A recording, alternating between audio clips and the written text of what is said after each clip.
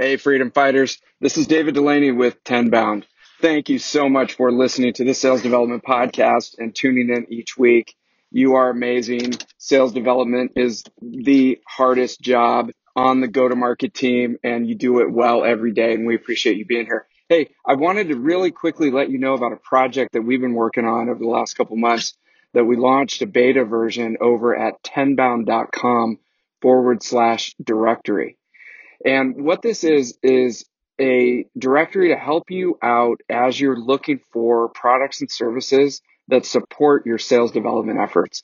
As you may know, we have developed the first sales development industry market map where we pull together the very, very specialized products and services that are created to help you hit your sales development goals.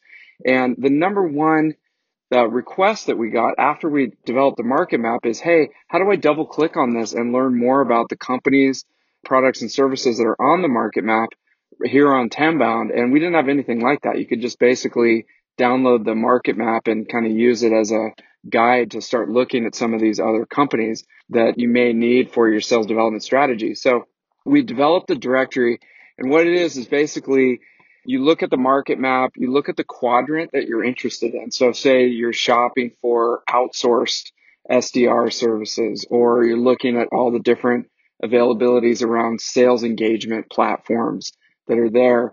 Now you can actually double click on that, go to the directory, and each one of the companies will have their own page, a showcase page where they can put down very quickly, okay, what's the difference between them and the other ones? What's their value prop? What are their case studies? And how do I get in touch with them? You know, boom, boom, boom. An easy way for you to check whether they're legit. This is a beta version, so we're going to be developing more robust capabilities so that you can save companies, look at their various ratings on the rating sites, and have that all in one place as you're doing your sales development research. So we're really excited about that.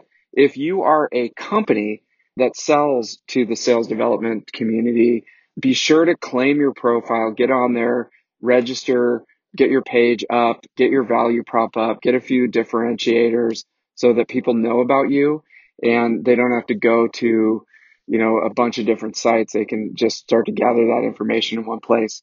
And be sure to leave a comment. Let us know what you think. Let us know what it's missing, what would help you to be able to determine your sales development strategy, and companies that you use that aren't on the market map and are not in the directory, but should be, that have really helped you to achieve your sales development goals. So again, it's 10bound.com/directory.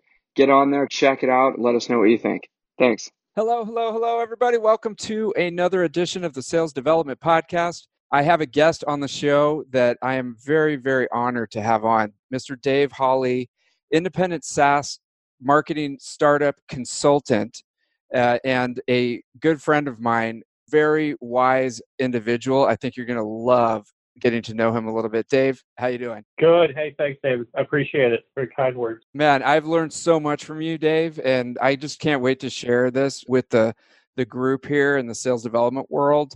You're working with some of the highest growth companies out there right now and helping them get on point with their marketing. If folks have not met you yet, how did you get into the marketing expertise, field, and what's your background in working with these companies? Yeah, sure. And thanks for having me. It's really great to get connected with your audience. So I've been doing early stage startup marketing for the better part of 20 years. Initially, I was a go-to-market and market research consultant for a company on the East Coast. Did that for about 5 years. I did a quick stint at $1 billion company. I learned that was not for me, and then moved on to become an operator in 6 different early stage startups, usually A, B round. I did a couple of C rounds and 1 D round. So I've sort of seen a lot in those early stages. As a product marketer, initially demand gen and product marketer, and then the last 7 years or so, sales development as well. So sort of most of those marketing skill sets, digital, sales development, and product marketing be sort of the most prominent. And as with many early stage marketers, spent a little bit of time in PR and branding, but not sort of a bailiwick for me, and usually not super important in those early rounds. Mostly you're focused on demand gen, sales development, and products. In the last 2 years or so, I've been running my own consultancy, working with some great companies in these early rounds and helping them to, I guess an easy way to think about it, helping them to avoid the landmines that I've stepped in and learned from in my career. Yeah, exactly. And there's some specific types of companies. I mean, first of all, people, if you're out there and you can actually get Dave to come in, I know I'm really hyping you up, man, but I know Dave really well. If you can actually get Dave to come in and help you out, this is an amazing opportunity that you're doing consulting now instead of being locked up at a company. But there's specific types of companies that you have found a niche in helping. Is that correct? Yeah. The easy way to think about it is if you're raising a round and you think you can improve your marketing, then that's an easy way to think about where I might step in. Most of the work that I do, I mean, starts with questions like, how do I get my first 20 customers so I can raise my A round? More often what I hear is I invested in a marketer or marketing agency or programs that didn't work out, usually for a very common set of reasons, which I can get into if you'd like. But I guess most apparently, I find that folks tend to hire a junior level marketer and give them a head of title.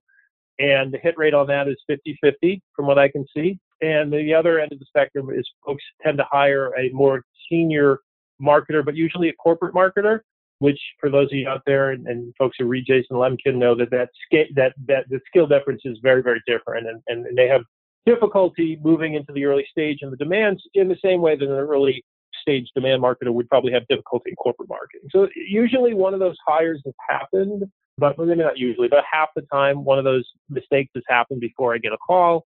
But the other half of the time I counsel people away from those mistakes and help them to get the initial marketing set up beyond the 1 or 2 programs that are working for them. Right. And this is very hands-on, getting those first customers, getting the messaging on point, like getting the system set up. And where you come in, you see sometimes they've hired some people, a junior level person or someone more senior, and they've made some mistakes there. There's a lot to figure out. What are some of those common reasons that you see, people trying to do this and it just goes sideways, it doesn't work out? Like what do you see out there? Yeah, there's 3 buckets that I handle, and I see a lot, and others I pass on the folks that I know. But the 3 buckets for me are: 1, product marketing leads with the product. That's one of the 3 main mistakes I see. It's very difficult to sell a product to someone who doesn't know why they want to buy the product. And when you lean into your product and your features, like on your homepage and the first, things you say, without talking about things like why this is super important, what kind of return you're going to get, why it's inevitable is a big storyline I'm using right now, and just go right into your features, it's very difficult to translate those features into benefits, and it really puts the onus on your prospect to figure that out. And I think a lot of early stage companies feel like they spend so much time on the product and it's great. They just feel like these things should be fairly obvious, or they have trouble moving from product focus to customer focus. So what I challenge my clients to do, and I work with them on, is getting yourself really into those customer shoes, using their language, understanding how the product will impact and why it's inevitable that they'll buy something like your product, and really just getting them in a position where they can lead with that message rather than, kind of here's my shiny new feature. It tends to work a lot better. And I have a market research-based practice where I do double-blind surveys for folks to help them to understand what is the message that's going to get buyers to buy this year. And typically that's a big part of it, telling the story about how other people or how these customers will achieve great success with the product. So that's a big number 1. Number 2 tends to be demand generation because somebody else did it. I see this all the time. CEOs get input and heads of marketing get input from VCs and others and sort of say, well, I have, 2 other investments are making a bunch of money using search engine marketing. I see this one a lot. So I went and invested a bunch of money in search engine marketing. But these are often, as you know, early stage startups are missionary environments. People, don't know your product exists. And my question is always like, why would you invest in, people can't search for something they don't know exists, And that's probably the most egregious example. But it's about alignment of demand generation programs with early stage, right? In the early stage, I tend to recommend, in early stage missionary environments. So I tend to recommend that folks recognize that nobody knows necessarily why your product's that great. And you need a lot of content marketing to convince them why they should care and how the product's going to work and how this is going to change their business and how to buy the product and how to prepare for the implementation. All this sort of how-to content helps a lot because it builds confidence in the audience that your company and your product can make big, massive changes, right? The inverse is also true. There are a lot of companies that follow what I call a build a better mousetrap product, right? So sort of an existing market with budget and you've built a faster, less expensive or better product, search engine marketing can work great there because people are looking for stuff, right? And most of the demand generation problems that I see don't take that into account. Some of these concepts about sort of where is the buyer and they're thinking about you and how can you create content and find the channel that best gets them on board. And there's a ton of operational stuff that has to be done at the stage, which it really rotates around, using things like Salesforce.com correctly to set up your data and your lead flow so that you can talk to your CFO, most importantly, about how the investments did and why they did well or not well. So that's probably the big number two, really around demand gen. And number three is really about sales enablement.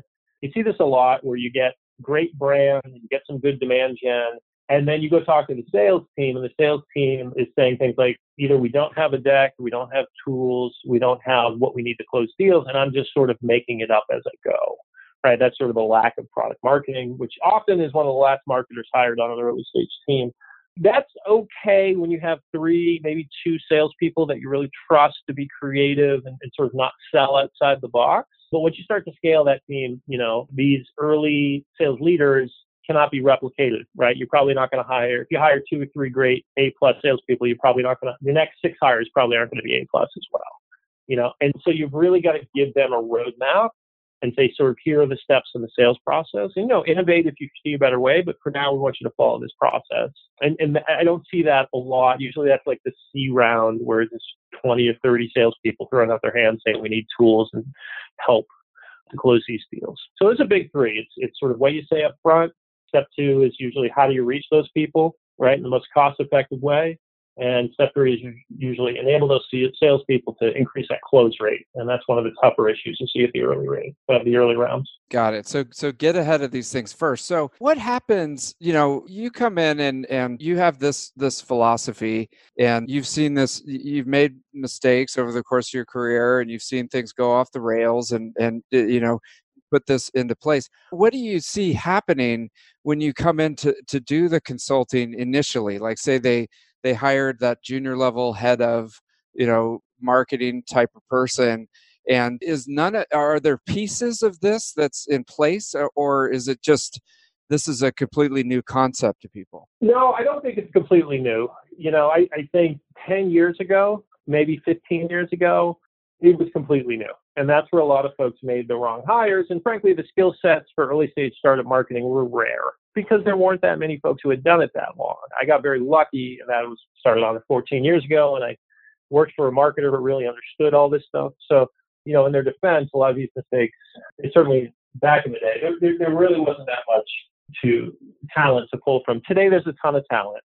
And what VCs have realized, I think, in terms of unit economics, is that it takes a special kind of marketer to really just focus on revenue. And, that's been a buzzword for 5 years now or so, marketers focus on revenue. But at the end of the day, there's often this dichotomy between marketing and sales in particular, where marketing feels like, oh, I delivered the leads. And, and sales says, oh, the leads are terrible, right? Everybody knows this story, at least on this podcast. What I think is happening now is that marketers are getting moved into compensation and sort of reviews based on opportunity generation, which is a much better way to go, in my opinion, than just sort of leads. And a lot of people have moved in this direction as well. So that's a good move. But what tends to happen is the marketers may or may not have bought into that concept. The more senior they do, usually because they have stock in the companies, and the more junior maybe have come out of situations where this is very different for them to say, well, I'm responsible for creating pipelines. Some of this is out of my control. Absolutely true. Having said that, organizations are moving away from the, let's get a marketer or just our first marketer should be super creative and create great campaigns, to, hey, let's find this demand gen person who can fill the pipeline. And I've seen that a lot. And so if you're listening in and your marketer hasn't been moved to pipeline, it'll happen. It's coming in their direction for sure. It's the majority of the folks I talk to now. It's very different than 10 years ago. But, directly answer your question, I mean, I think what I walk into is folks that have, kind of put it simply, the CFO looks at me and says, we invested X in marketing and we didn't get that much out of it, or the CEO. And I ask them what that means, and they say things like, well, we got somebody who runs a lot of great events and gets good people to come to the events, but we don't close any deals out of it. And I say, well, what are other kind of programs are you running? And they say, just events, or maybe they have one SDR. And that's where the real problem is. It's not necessarily that the problem that they got one event or one series of events wrong. It's that marketing has to be a portfolio play, in my opinion, to reduce your risk, right? And, financiers will tell you, and you have 401k, you've been told this, right? Don't put all your money in international stocks or Bitcoin, right? Like have some stuff in bonds, or depending on your age. Absolutely the same concept in marketing. I recommend a minimum of 3, but ideally 5, depending on your budget, test campaigns. There can be events in there. Maybe there's some SEM, maybe there's an investment in SEO, maybe there's content distribution, right? Like there's there's dozens of types of marketing campaigns you can run. What companies need to do is recognize that no one can predict the future. And the earlier stage you are, the less likely you are to be right about your marketing campaign. And you should run a portfolio of them. And you can do small spends for tests. This is just basic lean marketing principles, but, take 10% of your budget and test the channel before you put the other 90% in, and have a couple of tests going at the same time. The likelihood that you will meet your goals with this portfolio-based approach is much higher than placing a single bet and kind of seeing how it goes. And that's what I do see a lot. Is folks think that there's sort of one marketing program that's going to be the panacea and solve all their pipeline problems. That's probably the biggest misconception I see. Yeah. Got it. Okay. And you're asking for a little bit of rope, to hang yourself to some extent, because this is a little bit of a longer game, right? Because it seems like if someone comes in and they say, I have my playbook, I have all the answers. We're going to run events. We're going to do this because this is what we did over at Marketo and Salesforce, 5 years ago. And that confidence, then the CEO can probably say, oh, okay, this guy or gal is on it and I don't have to worry about it. And then 6 months later, it goes off the rails. What you're coming in and saying, this is a little bit more of a long game. I mean, right now we're leading with the product. So we got to reverse that, find out about the market. We've got to set up a educational campaign to get people to understand it. And then we have to train the salespeople and enable them. And that's a longer game than most startup founders probably want to play, it seems. Yeah. And so it makes it easy for me to pick my clients, right? There you go. Yeah. And again, not to be flip about it, but like, that's what marketing is, right? Like if you want to fill the pipeline, and I've told, folks I haven't worked with this, if you're looking to fill the pipeline in 3 months with a whiz-bang campaign, you're taking a huge risk. Because that whiz-bang campaign that you're excited about, or the junior marketer who's done 2 types of campaigns in the past, and now they're going to try those same campaigns, the likelihood that it works is low, right? And so, the more, I guess, the second time CEOs and the CFOs, and sometimes the head of product that I talk to, they get this concept because they're all, they have the more patience and they've seen this before. And it's the first time CEOs that really want that whiz bang, make it happen, like immediately. And I walked them through the process, and I've tried this before, 10 or 15 years ago. I was of the same point of view that we can go create an awesome campaign and it'll work, but the risk profile is much too high. And the thing about this is a huge amount of money, right? Like after real estate and then people, most startups, the third biggest cost is marketing spend. You really don't want to place such a big bet on one campaign. It's like a 10% chance, I'll say, in my experience, it's going to work out. When you do the portfolio, you get more like 75% likelihood of success, right? And so when I explain to that people, I think people get it. I think they're a little surprised that a marketer talks about it that way. I do get that a lot, but that's just the way, my experience has worked. And that's what I've learned over the years from bosses and mentors and things like that you really want to spread out your bets because you don't really know in the early stage. Don't get me wrong. When you're raising your C and D round, you have to go to the VCs and say, these are the channels that really work. They're predictable, they're scalable and repeatable. But until you get a lot of proof of that, and we could talk about what a lot of proof means, but enough proof, you really shouldn't be placing that big bet on even like 2 campaigns. You need to spread it around, and there are ways to spend less money in a much lower risk kind of way, and then scale it as signs of predictability show up, because when you have predictability, then you can scale.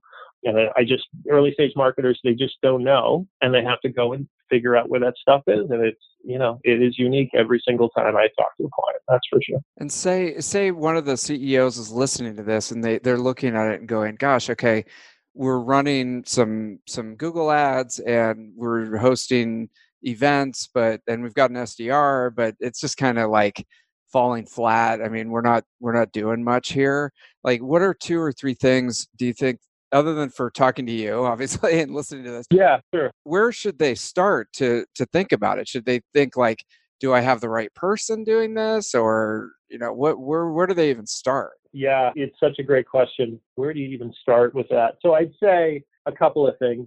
Don't assume the person is good, right? You hired them, right? So you have a level of trust, right? Just start with that process. Start with what's happening in the campaign. And a lot of companies, they don't do this at the early stage. There's just simply not enough time. But make sure the data is structured in a way that you can definitively say, like, we were looking for 2% conversion with a 10% close rate in 180 days, right? Like, which all sounds not great, but that's what you see a lot in the early stage. Okay, did we achieve that or not objectively on these 2 or 3 campaigns? We did or we didn't. Then go to your person and say, why? Why did we achieve or underachieve on these campaigns?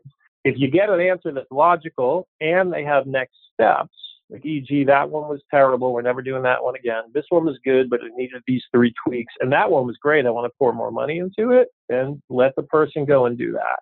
They don't have those kind of insights and answers, and they start diving into sort of the technicalities of SEO or going deeper into things like their click-through rate. That person either doesn't have the management ability to communicate with an executive, which is a very solvable problem, or they don't really know what they're doing, right? And like, that's when you can kind of figure out, okay, it's the person. So that's the difference, right? Like, the person running the process should be thinking about it, or at least should be able to communicate it and spend some time thinking about what the CFO and the CEO want to hear.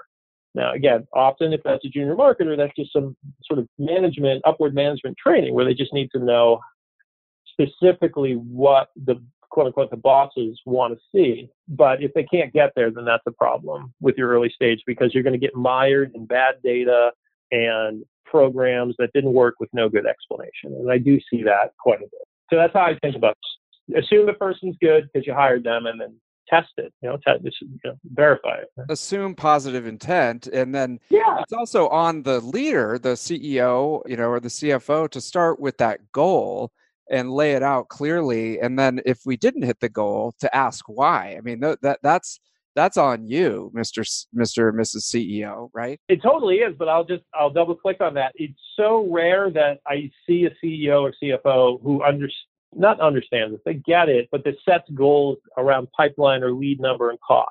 I end up spending a lot of time with management showing them why this model is important, and then training folks, mid-level and junior folks. So I agree with you in theory, but what I would say is the onus is actually on the marketer to go to the CFO and say, we can afford this cost, and then we need this many leads in this time frame to create this much pipeline. Therefore, I need X amount of resources. And it's just, that logic of the conversation, I just don't see that much. And to some degree, the marketer's waiting for the CFO to do it. CFO is too busy, or thinks about it maybe slightly differently, or uses different words and different language, but they're kind of saying the same thing. I see that a lot. So if you're a marketer out there and you're thinking about revenue, go write up a model. I'll be writing some blogs on this that I'll share at some point. That basically says, it should be pretty simple, right? 2 conversion rates, MQL to SQL and SQL to close. Those are your variables. Everything else is just math. And your CFO should give you a hug for it. Right. He or she doesn't have time for it and may not be able to translate it as clearly as you can. So the marketer needs to step up. We'll read those blogs. And then the other thing that stuck out at me is when I work with junior level, they're sales development leaders, but it's same with marketing leaders. I see that difficulty in communicating with executives. And it is exactly what you described, getting bogged down in details where it's either it's a smoke screen because they really don't know, or they're focused on different things, and you can tell the senior executive is just like, this isn't helping me at all. It looks bad. Yeah, and in often cases, this is just a lack of executive communication, right? Like Right. executives have to think in spreadsheets to some degree, so you can at least meet them halfway by talking about the numbers, right? Like, I've set up several of these. I'm sure you have, as an operator anyway. I don't do this as a consultant, but setting up operating models for sales development is it's not a well-known science, but it's not difficult. And really, even if you don't have this as an SDR, you have a compensation plan, right? Like, that, you probably know that really well. You probably, know how to game it a little bit too, right? And what I would say is, if you're listening to this and you're not sure how to communicate it, and so you just go to your CFO and their CEO and say, hey, I booked a call with Walmart, right? Like, that's cool, and you should do that. But I would also recommend you look at what kind of pipeline you're building. Is that enough pipeline? And we can talk about that. There's some fallacies around that too. But is that enough pipeline? And as you always know, right? Like, am I overachieving or underachieving on the pipeline? And communicating, hey, I'm at 60% of my pipeline and it's only March. CFOs and CEOs will get that, right? And that's just as important as I said, a meeting with Walmart, in my opinion, because it goes to your longevity and your ability to impact the business, which is really what they're asking. Right. It's definitely an art and a science in sales development. So, and a lot of people skip over the science part. And, I would challenge everybody to listening to this. Do you have that operating model laid out on a spreadsheet so that you can reverse engineer your goal and know all of your conversion rates so that you can have that conversation with an executive? Because that's, and I'm just painting a really broad picture, but to your point, Dave, executives think in spreadsheets and charts and graphs and numbers, and the further up you go on the food chain, you got to have that on your fingertips, or else you really can't communicate effectively, it seems. Yeah, agreed. And the other thing I see a lot is people say, well, I hit 110% of my quota this quarter. That's good. But if you're in an early stage company, whether or not the other 8 SDRs did as well is on the executive's mind. So while it may bode well for you that you hit 125% of your goal, what that doesn't communicate is, how is that impacting your business? Like, it sounds good, but I don't know is the common answer for these executives. So, try to change it to money. I'm at 125% of goal, but more importantly, my close rate is 30%, where the average for the company is 10%. I've seen this one overlooked a lot. I had an SDR on the team of mine years ago, and she was great, but she was only hitting like 80% of quota. And I was like, I'm listening to her calls, I'm working with her. I'm like, she's good. Like, I don't understand why this is happening. Well, it turned out that she had a 2x close rate. When I went and looked at the data, her opportunities closed at twice the rate of everybody else's. And I said, oh, she's a sniper, is what we used to call her, right? Like, she doesn't have an assault rifle. She's got a sniper rifle, and she's really good at picking those people out and getting them on the call. And she knows they're super qualified and interested before that happened. Well, I had to go and figure out a way to make it, to change the comm model, because I wanted to keep her around and I wanted her to make her money. And in fact, that at some point that was due for raise. So I do see a lot of SDR leaders that they'll skip this bullet point. And I was confused about it with this in particular person, but for a couple of years. And yeah, there's another SDR leader who basically said, well, go look at their close rates. And it was a big, light for me. And so I think your executives will understand that too, that because when you say, my close rates are higher, what they know is you're qualifying better. And hopefully they'll ask you, why do you think that's happening? That's a great conversation to have with an executive. Yeah, you have to look at it from a business perspective, not necessarily like an example that I think of is, you could be the manager of the SDR team and say, hey, we made 125% of quota. And the next day they say, we're shutting down the SDR program and outsourcing everything. And it's like, you're blindsided, but what you didn't know is exactly what you're saying, Dave, that if you double click on that, yes, you made 125% of quota, but only 36% of your pipeline converted, or something like that. Yeah. Yep. Yeah, totally. And that's why you want that meta view a little bit. I mean, that's obviously worst case scenario. Everybody gets, let go, and Yeah. it does happen. But I think you sort of like more commonly, and I see this one a lot, and hopefully I can explain it, but like I talk to sales folks about their demand generation, and they say things like, I saw an email last week from sales development celebrating that they met their quota. And this is a quote, I've had 2 calls set up by them this quarter. Now, that's not the SDR's fault, right? Like the SDRs did what the company told them to do, but somebody has not aligned sales development to the sales quota. And I would be asking that question. Often in enterprise software companies where I spend most of the time, the bag for salespeople is 1.2 million. They got to sell 1.2 million to hit their number, right? And so getting into, well, how much pipeline? Let's just make simple numbers. Let's say it's $1 million, right? If my sales partner needs $1 million to close this year, and my sales partner closes at a 30% rate, which would be amazing, but just for simple, at least at the early stage. So, but simple math, okay, we'll just divide it. Well, if they need $1 million and they close at a 30% rate, that means I, as an SDR, have to create $3 million in pipeline. Very simple math. You can just plug in whatever numbers you want. And what that will do is that will not only empower you to know exactly what you need to be successful, you can share it with your peers, you can look at the whole team like this, share it with the SDR leaders who haven't done this. I highly recommend that you do this. And I'll just go on another fallacy I hear a lot. People always ask, Dave, what's the right ratio? Is it 2 to 1? Is it 1 to 2? 3 to 1? Like, what's the SDR AE ratio supposed to be? And the math I just explained tells you what that ratio is, right? Because if you have, let's say you need $3 million of pipeline. We use a previous example. Well, if each SDR only creates 1 million in pipeline annually, then you need 3 SDRs to feed that person. You don't see that a lot. But what you do see is people trying to guess 3 to 1 or 2 to 1 or whatever. Don't guess, just do the math, right? Like it's how much pipeline do you need, which is a function of your close rate. And there you go. Now you know sort of, you say it's 10 salespeople or 1 salespeople, doesn't matter. The math is pretty simple. Just take the guideline again. If your salesperson needs 1 million to close and they close at the 30% rate, that means they need 3 million in pipe. Plug in your own numbers, or it's just simple division, and you'll know exactly what the ratio should be, or as an SDR, how well you are setting up your sales partner for success.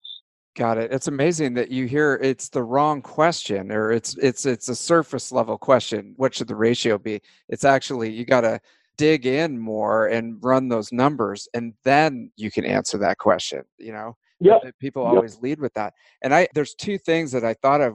One is, what if you're sitting there and you're the SDR leader, and you know that the goals are not necessarily aligned, but somebody gave you the goal. So like you've heard that, obviously you go out for drinks and stuff with the salespeople, and they're like, why are you guys celebrating when you only sent me 2 appointments the whole quarter? Like, what should that sales development manager do if they know that things are misaligned and they're going in the wrong direction? Yeah, I mean, they should do what they were hired to do, which is solve problems. Okay. Yeah, like that. And I know it's hard. I'm a Patriots fan, so I like the Bill Belichick do your job, right? Like that's to me. Don't get me wrong. Yeah. There's always some politics and some people who like new ideas and some people who don't. So I'm not saying it's easy, but you're asking what you should do. You should raise the flag. You should work with whoever the right people are to make sure they understand this. And if the change doesn't happen, then you might be running into the situation you brought up earlier, David, which is, we all hit our goals, but we all got let go because the things weren't aligned correctly. So maybe you should be looking around. Yeah. That's what I'd say. Yeah, look at it that way. I mean, and then the other thing I wanted to ask you is, should salespeople rely on SDRs to create appointments and pipeline?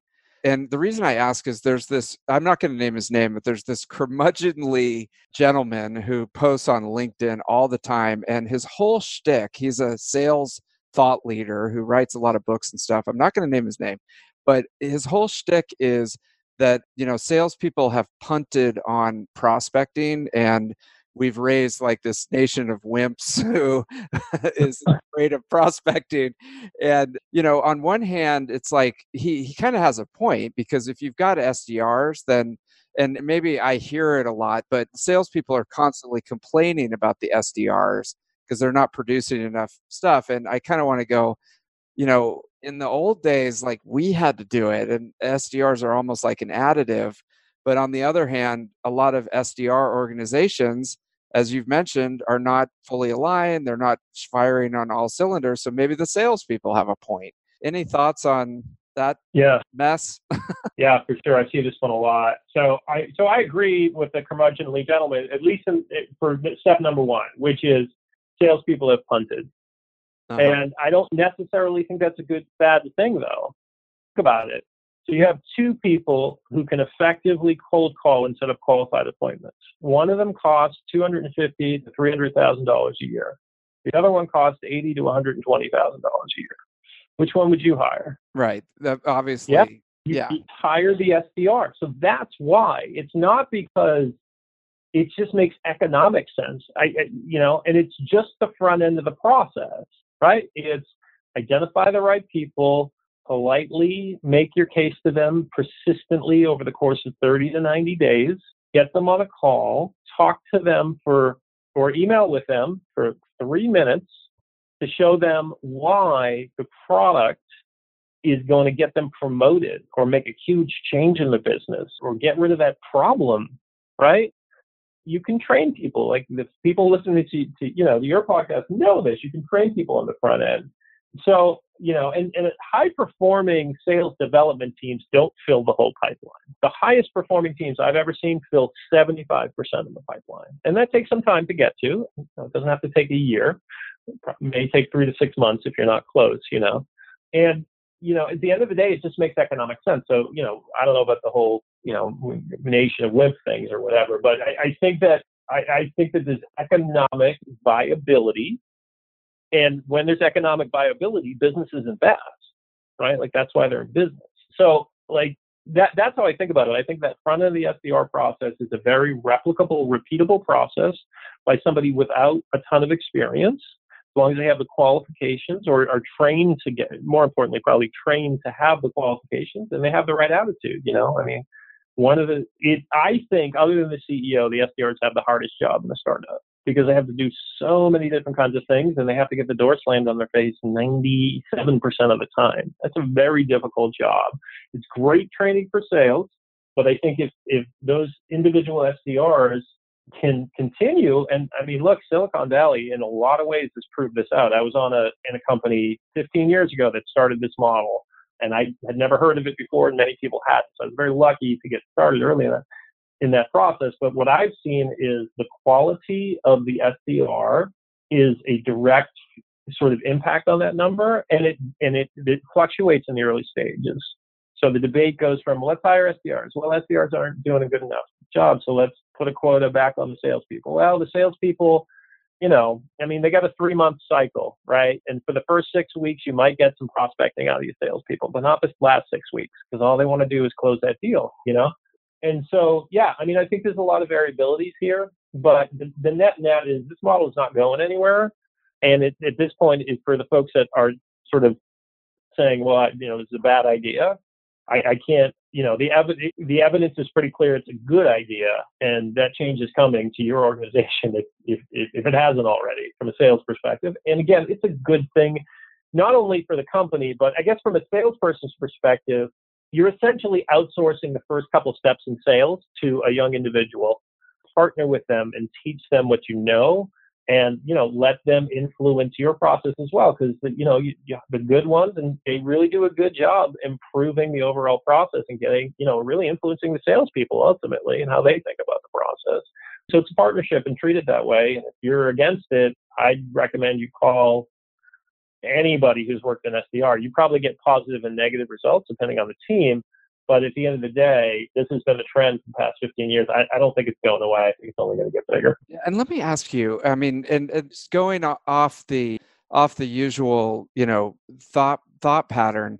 If the SDR is, and I agree, it is definitely one of the hardest jobs out there. Could you work the math to a point where you could elevate the SDR and make it a higher paid position with more benefits and things like that to try to get somebody to like stay in the position and regularly produce at a high level and not necessarily do it for a short time at a lower pay grade and then move on, like have somebody who almost is like a lifer. Do you think that that would make economic sense if you could do that? Because it seems like it's a hard job. And maybe if we, gave them more training, more prestige, more money, and had higher expectations, that they could pay for themselves to some extent. Oh yeah, and that's our, I've done that, and peers of mine have done that. Like all of those things can happen. Yeah, all of those things should happen. The only like barrier, not barrier is the wrong word, but the only sort of limitation of that is market rate. Don't get me wrong. I've talked with SDRs leaders who have consistently paid above market rate, usually about 20% or so. And they do great things like career tracking. And sort of the best thing you can do to empower them is if you're paying your SDRs on calls, you're paying them on opportunities if you want to empower them. And then give them a kicker, some fixed set amount when it closes, or 1% or half a point on the deal. I've seen these and I've implemented these kind of strategies, and they work. When the SDR knows they're on the hook for opportunities, not calls, for example, it can be more difficult. It's a more difficult job. But when they know they're going to get paid more and they're okay with it, then they go and do the job, and they find it a lot more rewarding. Like I set up a call, I qualified him, I got him, I got everything done I needed. At my AE let me listen in. These are like basic first steps in moving in the direction you just sort of outlined, David. But when they do that, the best SDRs stand up and go, I enjoy my job a lot more, and I'm making more money. And if you career track, the AE is going to come a lot more appreciative of that person, and then they're going to be sharing a lot more, and they got a bit of a mentor there as well. So it's really good for culture. And so, yeah, I would say if your SDR program is getting predictable, e.g., you have a handful of them and they're hitting quota, and the quota is converting at a predictable rate, you're ready to at least consider this stuff, because the SDR arm of any demand generation or marketing or whatever operation, right, go to market, is quickly becoming sort of a very standard and required, at least in enterprise, a required step. And that's usually mid-market and enterprise software, I guess I should say. It's required in a lot of places. And if you don't have it, you should have a really good reason for your VC why not, because they're going to ask you that question. That is so interesting. Okay, you heard it here first, folks. Dave Hawley. I want to ask you, I got one other quick question. Going back to the whole marketing framework that you put together, is I heard the term product-led marketing like a couple of years ago, where I'm sure that everyone's familiar with that. It's the Atlassian, the Slack, the GitHub, where people sign up for the product and then it eventually becomes a sale. And like the promise there was that it would be frictionless. It's data driven. You don't have to involve salespeople, hopefully. I mean, that's what they would say. Yeah. So what happened? Is that still a thing in your world that you see? And then how do like we play into that in the sales community? Yeah. I mean, so yeah, it's definitely a thing. And those companies have done very well. And it's not so much a thing in sort of my world directly, because I don't, these folks don't call marketing, right? Like they figure something out. Okay. The problem, so Atlassian, Slack, and GitHub are all very good examples of organizations that built a product that was very appealing initially to developers. And developers hate being marketed to. I've actually never done it. I've avoided those jobs on purpose because they just don't like it. But what developers do like is a product that is clean, elegant, and helps them solve hard problems, or take something off their plate that feels administrative. All of these products do that, except for GitHub, which is awesome because you can go get the code, right? And it's sort of like getting a piece of product for free, right? A lot of other benefits to GitHub. But those products can be product-led as long as they are the killer product.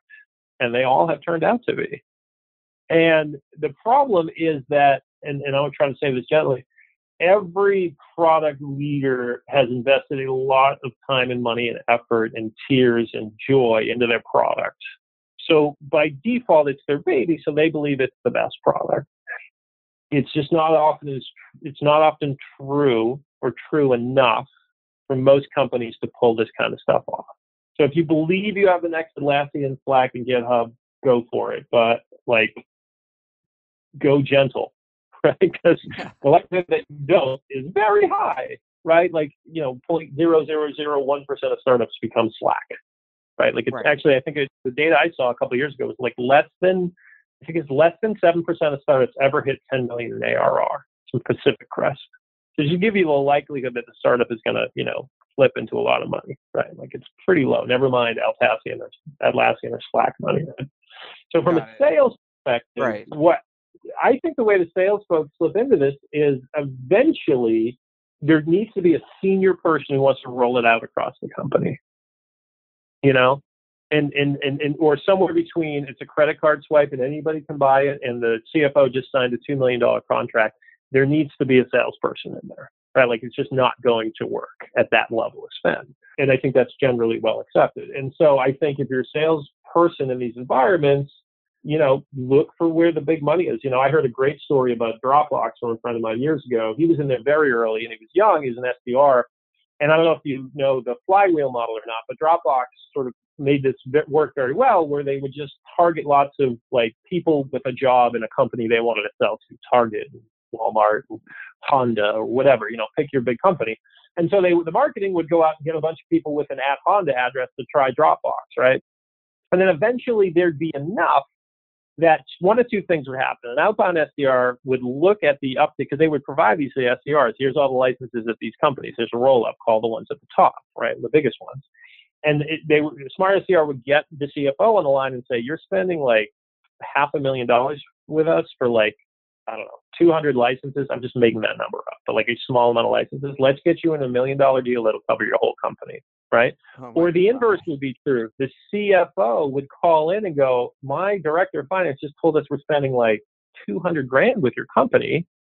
I demand a corporate license. And the SDR goes, great. And the salesperson says, that's awesome. It'll cost you $1 million. Right? That's the flywheel model, right?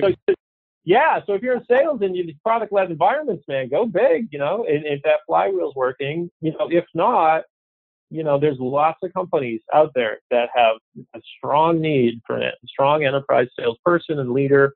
They're all over the valley and in San Francisco and now starting to show up around different parts of the country as well. So there's lots of opportunity. Yeah. I mean, and it's like, it really boggles your mind what you can do with something like this because product led, basically it's like Dropbox is a good example, right? Anybody can sign up for the basic version. So you're hoping to get thousands or millions of people using the product.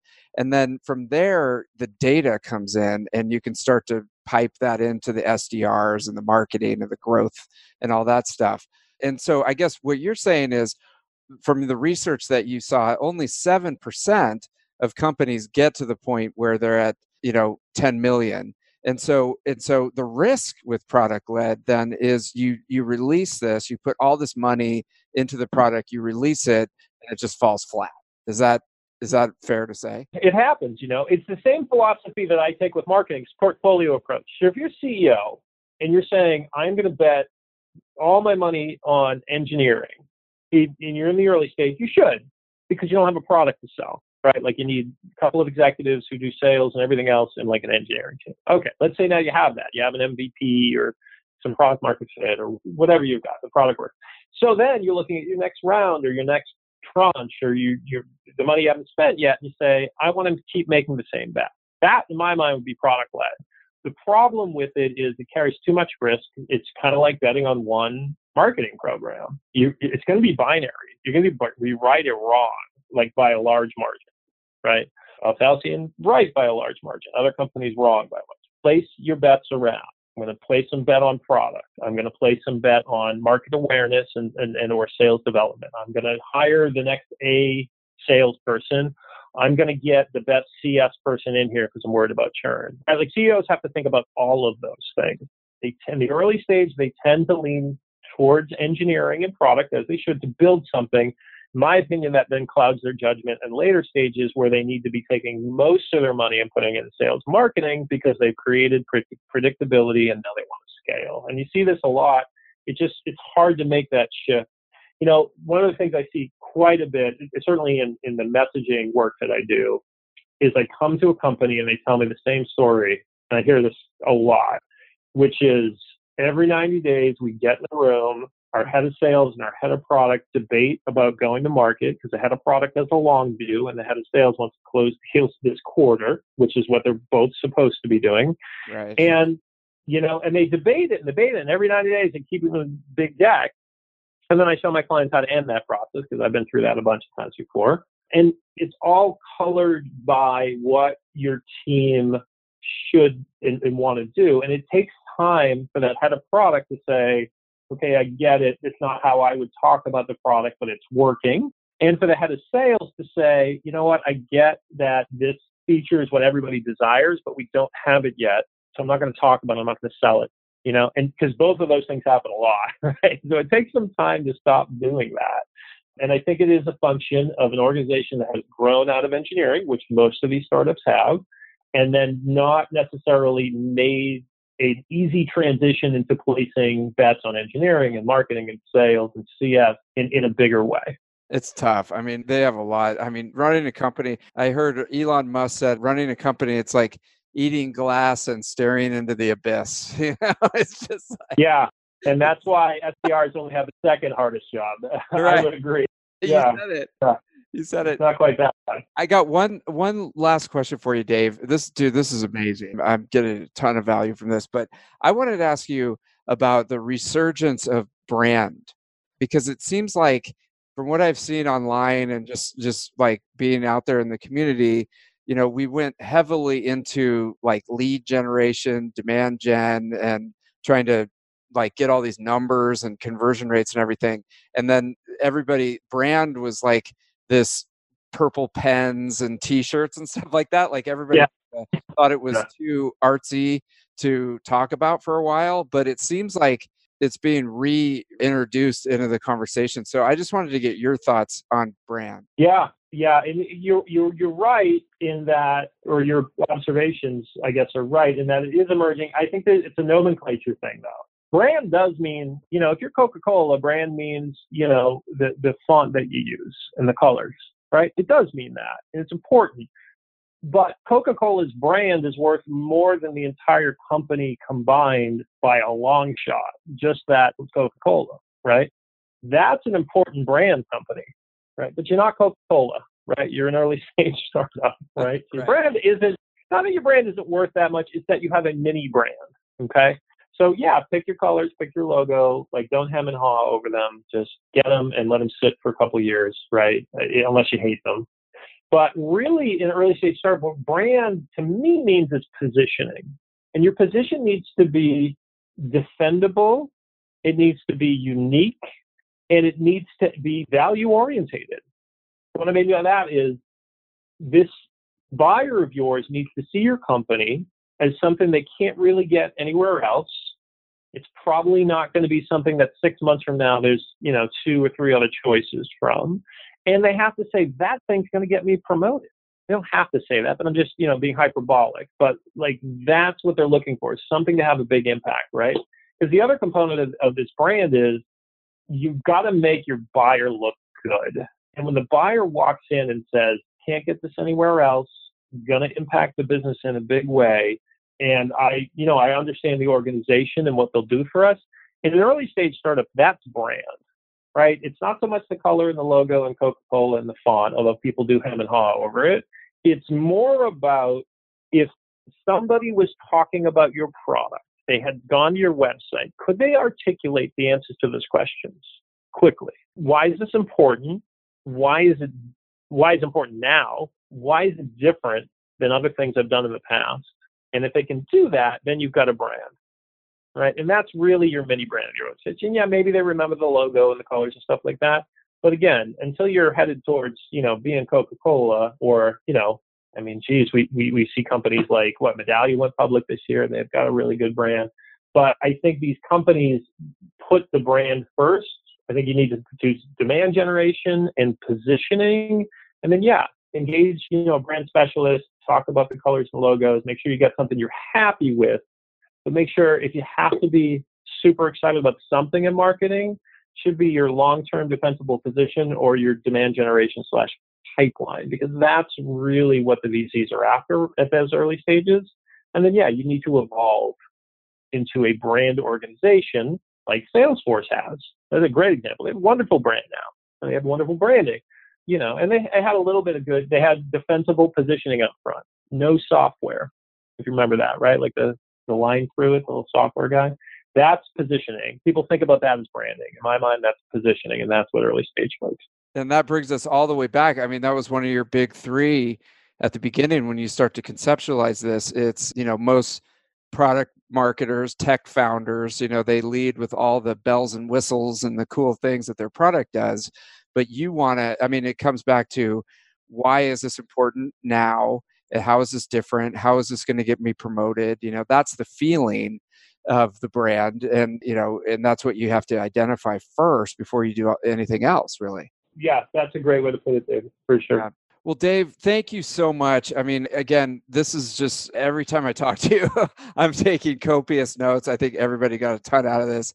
If folks want to talk to you more about this, they're trying to figure out their mission from a marketing perspective, what's the best way to get in touch with you? Just check out my LinkedIn. I love to connect with people. My direct email address is right there. It's Dave Hawley. So Hawley.